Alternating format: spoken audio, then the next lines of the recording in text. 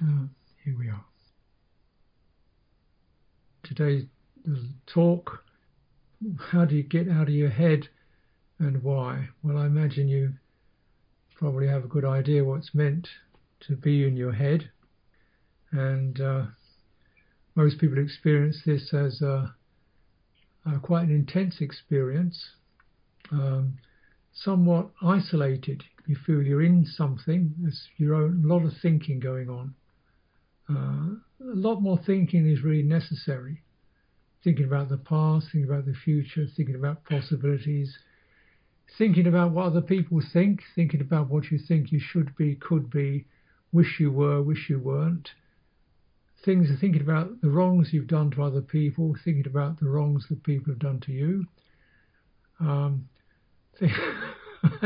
the state of the world, the future, the hereafter, the cosmos, the gods, heroes, everything. And most of it kind of irrelevant to what you're doing, where you are right now. In fact, it has no particular location.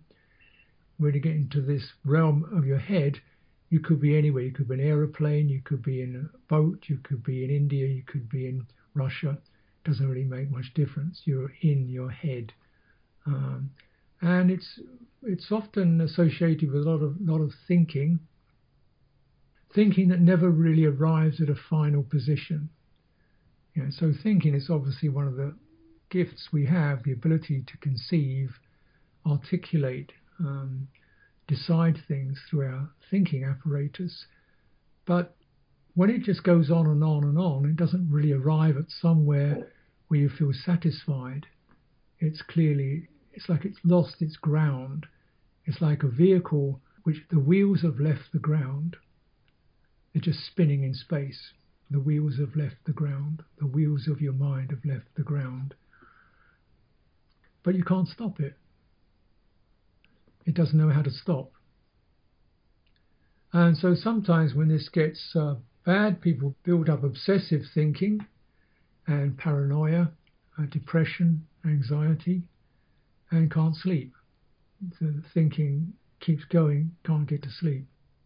This means that the thinking system has an energy to it. As you know, it's fairly speedy, fast energy, and the energy has no way of stopping or releasing itself. It's like a vehicle. The wheels have left the ground. There's no switching off. And so that's when it gets really bad, when people can't even sleep. But other times, it tends to mean that your emotional life is limited. That is, we don't experience much joy. We don't experience much contentment. We don't experience much fresh, open gladness. Mostly thinking mind is about trying to manage things and trying to control things and try to organize things.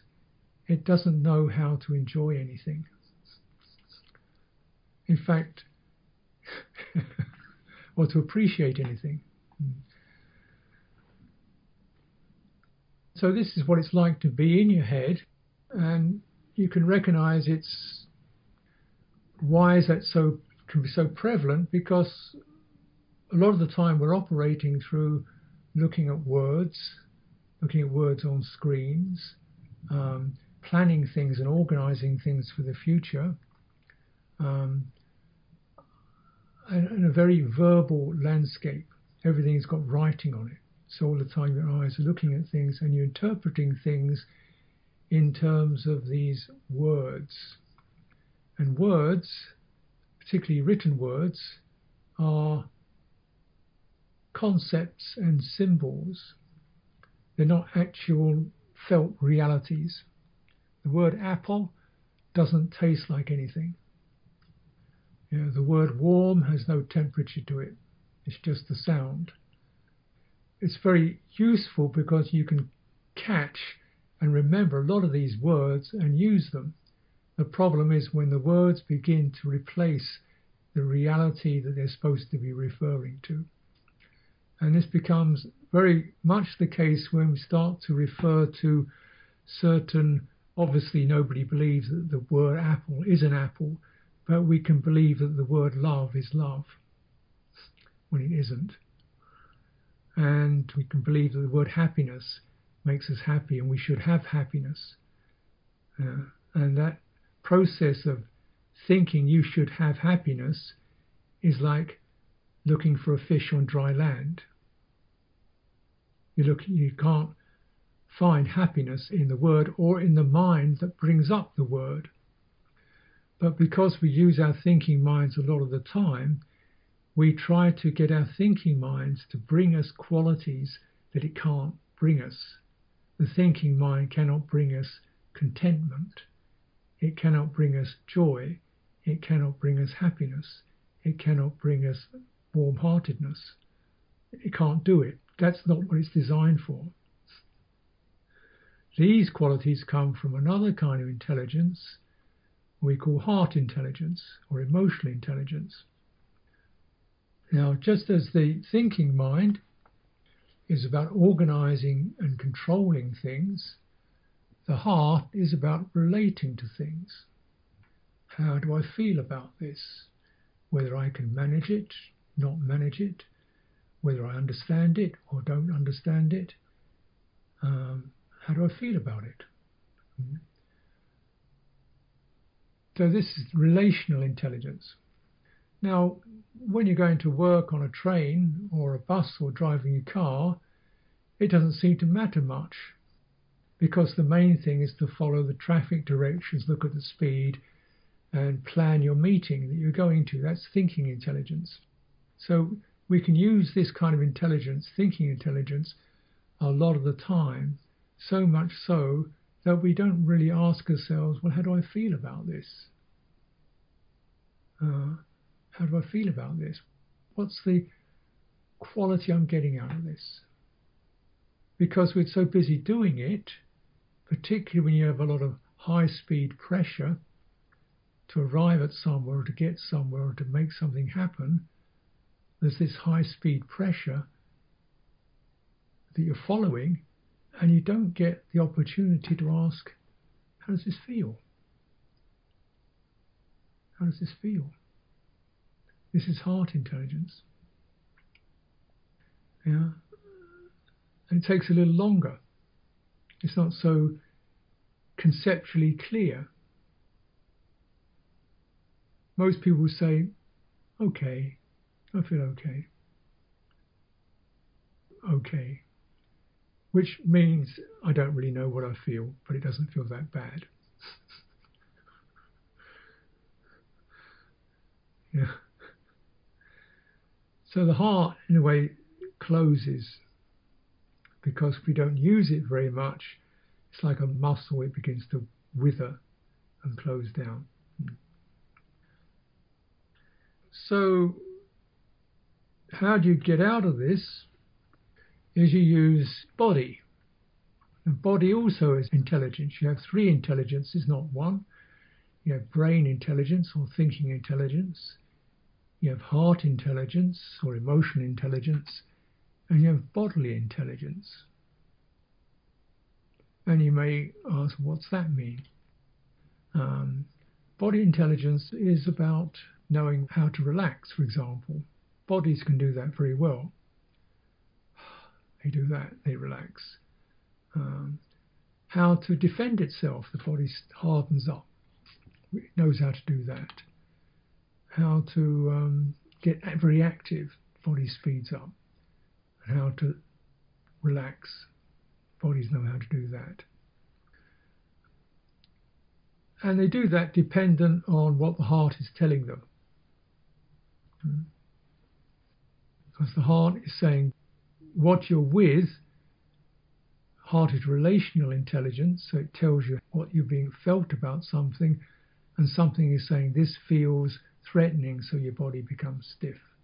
Or this feels very warm and comforting, so your body relaxes. Your heart and your body have a very good dialogue, but the thinking mind and the body don't have much of a dialogue.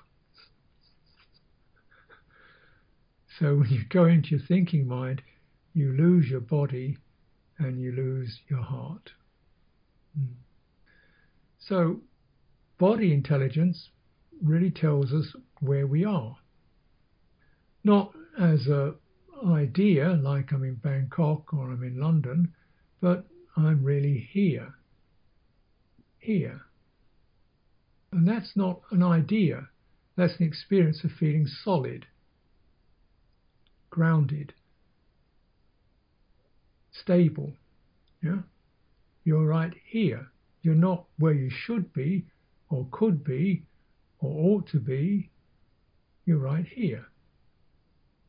And that's not an idea, that's a feeling where your body feels steady and stable where you are, whether you're sitting, standing, walking or lying down, doesn't matter.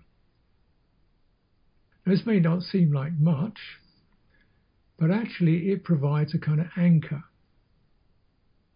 because the thinking mind doesn't know that you're here. The thinking mind tells you what you should be doing, where you should be going, how well you've done, yeah, but it can't tell you where you are. It can say, well, I'm in the main street, or I'm in the public square, or I'm on the train, but that's just an idea. It can't actually give you that sense of stable, grounded presence. That's not its job. So when we don't really know that quality of stable, grounded presence, our heart doesn't feel very secure. It doesn't feel safe. It doesn't feel relaxed, because the heart is being led by the thinking mind, which says you could be, you should be, you might be, other people want you to be, you should get this place, you should go there, you should go faster, you should look like this. It's telling you about what you should do, and the heart is being pulled by qualities such as a sort of restlessness or anxiety or agitation, stirring. So the heart feels restless. When the heart feels restless and uncomfortable, then we begin to close it down. It doesn't feel good, so we close it down and go further up into the head. And this is quite common. We call it distraction. So when the heart doesn't feel very happy and good, what do? Well, we think, I'll go to the restaurant, I'll go to the cinema, I'll go have a drink, I'll go here, I'll switch on this, I'll buy that, I'll have one of these, I'll go there, I'll make this happen.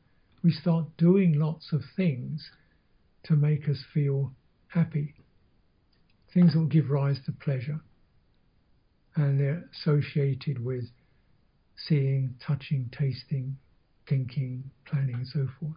They're associated with the senses. And so we go out. And of course when you get into that, it gets very compulsive, sometimes addictive. You can't spend an evening without entertainment. An evening without some kind of entertainment feels really bad and depressing. Even the idea of it sounds really like a punishment. Entertainment means something outside of you can see or hear or touch or play with. So we get dependent upon external stimulation because the heart isn't happy. And when the heart's not happy, the thinking mind starts coming up with ideas of what to do about that. But still, it doesn't bring around the deep happiness that comes when the heart itself feels happy in itself. And that's what the Buddha taught.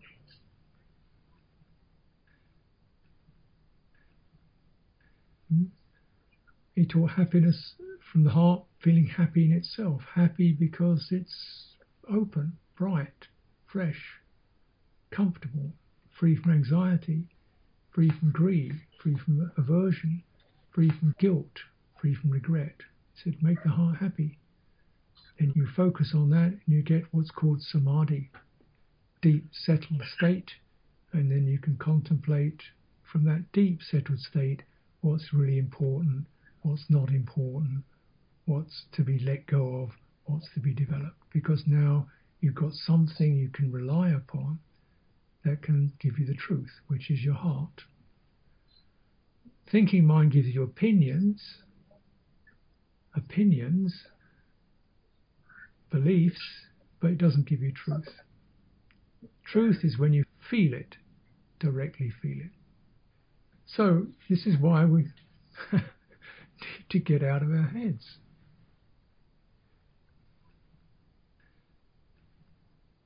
So how do you do this? Well, this is basically what Buddhism is about. Like most problems of this level are things we can fix through following Buddhist practice. So, for example, to make the heart happy, first of all, you make it feel safe.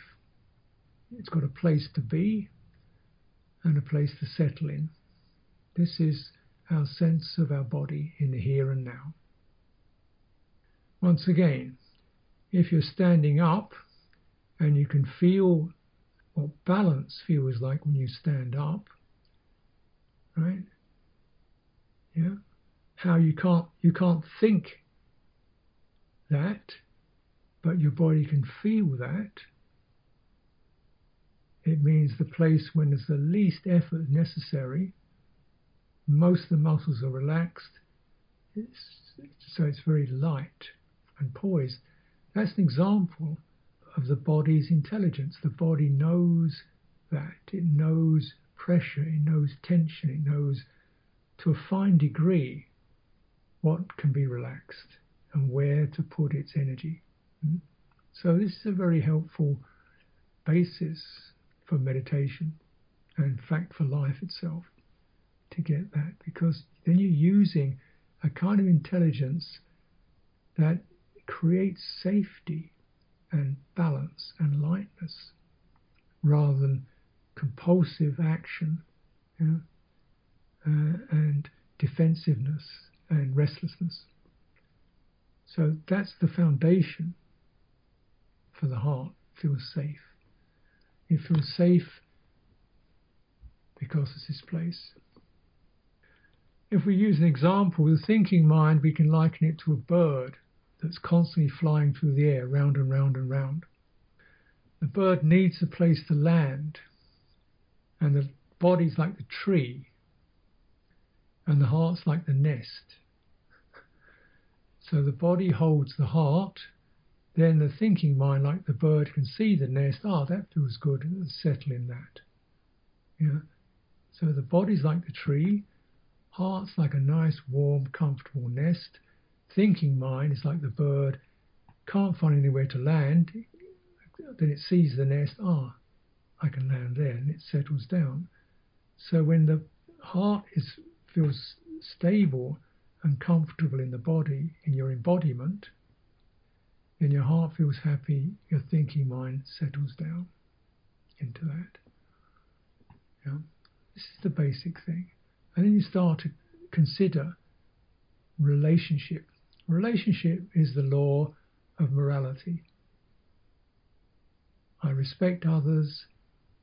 I know they feel things, I feel things, they feel things. They don't want death, I don't want death. Therefore, I respect others. This feels helpful. I generate goodwill towards other creatures. This also feels good for me.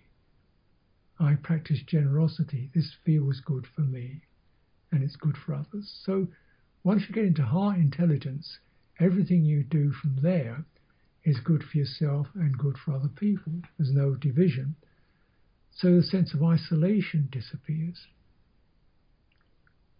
Loneliness disappears. Worry about other people disappears. Worrying about yourself disappears. So with the cultivation of that, the heart feels glad. And you can then take it deeper. So in meditation, often we come into our sense of being here, and you might find there's some tension or restrictions in your body. Okay, what's necessary to relax places that seem very stuck, tight, tense? Well, first thing is don't think about it.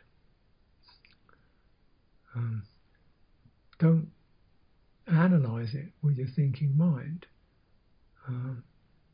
Instead, relate to it with your heart, with a heart of goodwill, and spread your awareness over your body as if you're holding it, sweeping it, steadying it, recognizing it with a heart of no aversion, heart of goodwill.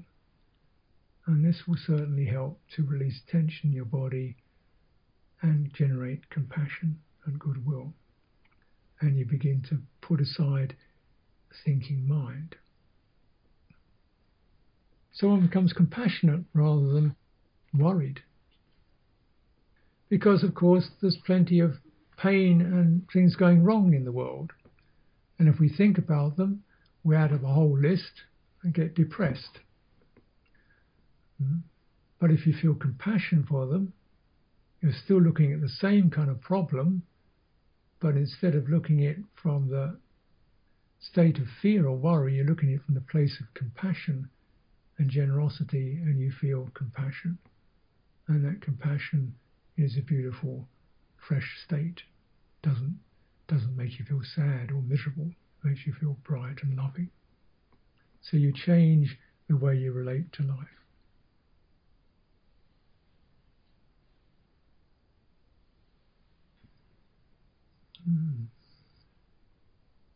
So I think I'll pause there for now, and I'd like to give you the opportunity to spend some time just silently taking in what I've said, and I think we could probably take this further if you have some questions to ask that you'd like to bring up.